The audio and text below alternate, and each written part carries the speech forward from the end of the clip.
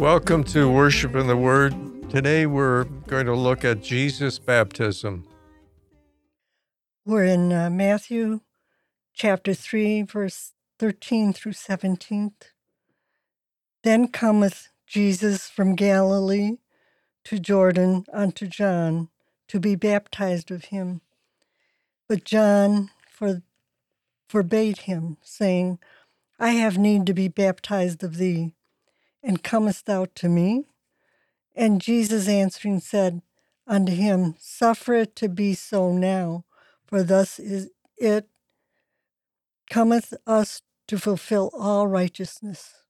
Then he suffered him. Okay.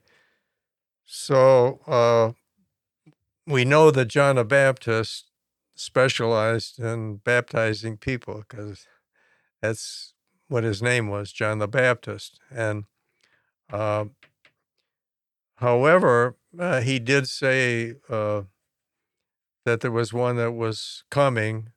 He spoke prophetically about one that was coming that he wouldn't be able to even have the ability to tie his shoestrings. So he knew that he was the Lamb of God, the one to take the sins of the world, to remit us of our sins. And so he was shocked when Jesus came to be baptized by him. But Jesus said, Suffer it to be, for it becometh to fulfill all righteousness. So we know that baptism is the right thing to do.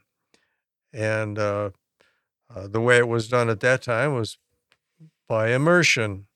And it was done with adults that were of an age of accountability. So it wasn't done with babies in the beginning. That was a tradition that came later. But the baptism, Paul speaks of it as being a blood covenant. It's really and he compares it to circumcision, which was a sign that was given to God's people in the beginning, a sign of the blood covenant. And the beauty of it is, even though when we're making a commitment in this blood covenant, we're giving our lives to God when we get baptized. That's the way it should be. And he's giving his life for us, just as he did on the cross. The covenant is twofold. He expects us to obey, but when we have a definite need and we pray, he said, if two or more gather together in my name, asking for something, I will do it. So there's power in that covenant both ways. And but he chose John the Baptist because John the Baptist baptized, and it's translated as repentance, but in Hebrew it's teshuvah. Now, repentance means contrition, saying you're sorry.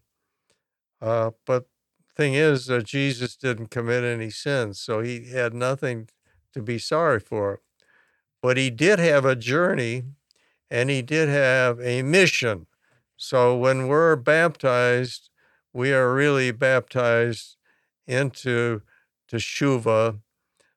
Peter in the Acts 2:38 said, repent and be baptized in the name of Jesus for the remission of sins, and ye shall receive the gift of the Holy Spirit.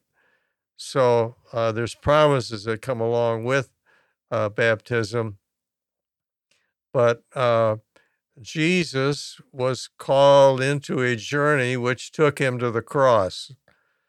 Ultimately, his life was destined to be used as a blood sacrifice for all of us. The blood of Christ is precious.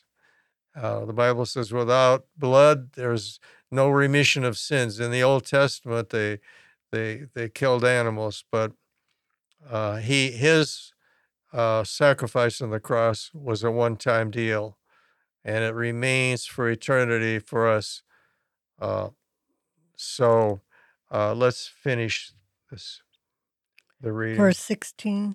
And Jesus, when he was baptized, went up straightway out of the water, and lo, the heavens were opened unto him, and he saw the Spirit of God descending like a dove and lighting upon him.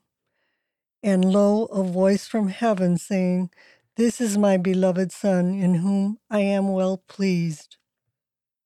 Okay, so we see here the miracle of the sign of the Holy Spirit coming to dwell in Jesus, which would be the initiation of his journey. Thank you for listening to us and worshiping the Word today. If they pray